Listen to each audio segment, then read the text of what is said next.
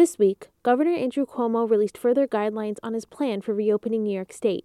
In order to do that safely, his team is taking a region-by-region approach. The 17 counties in western New York are preparing to reopen businesses as soon as May 15th, when the state's pause order will expire. But how will this reopening be done safely? I talked with Lieutenant Governor Kathy Hochul, who is in charge of the western region's reopening, on the state's plans.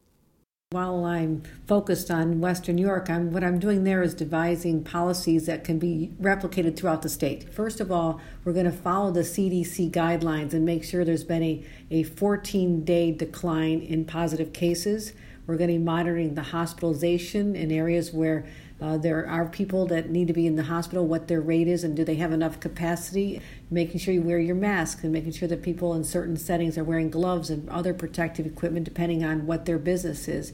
And creating workspaces where not just safe for the employer, but also will the employees feel safe to go back there. They're not going to want to go back to the early industries we've identified like construction and manufacturing unless they feel very confident that there'll be enough disinfectant and there'll be protocols where they're not congregating with other people, and maybe there's not a break room or a lunch room and they have to maybe be in staggered shifts and a certain percent will work different days of the week. So all these have to be done to instill confidence in the workforce. It seems like it's up to the individual businesses to make up a plan, but what is the oversight going to look like from the state to make sure that businesses are doing this? Are there going to be repercussions for businesses that don't comply? What's that going to look like?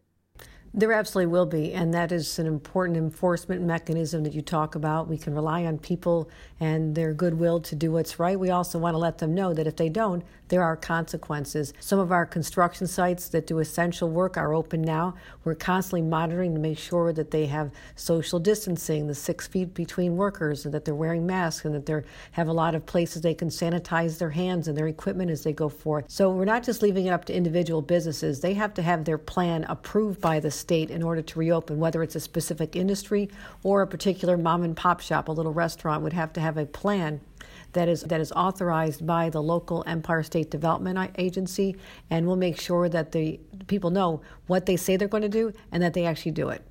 We don't want to stay closed any longer than necessary, but the worst scenario would be to open prematurely before we are ready. I can hear that you are taking this very seriously and you don't want to open up too prematurely. So I wanted to ask about foreseeing the movement between western New York counties. How are you preparing for this to happen once the weather is getting good and people are traveling? Well, what we're going to make sure we do is don't have what the governor is calling attractive nuisances. Some of the fairs and some of the festivals and the concerts and all the things that people love to travel around the state and visit, we will not be having those until the entire state is reopened and we feel confident that it's safe. And we're not anywhere close to that yet. I was just answering phone calls in upstate New York about people, so we still have our county fair at the end of July.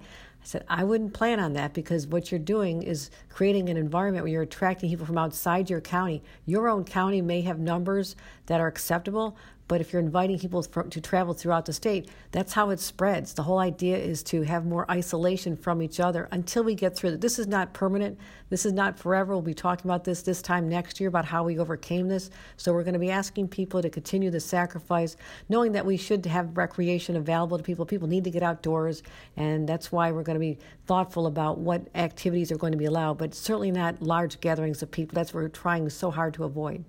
That was Lieutenant Governor Kathy Hochul on the state's regional plan to reopen New York businesses.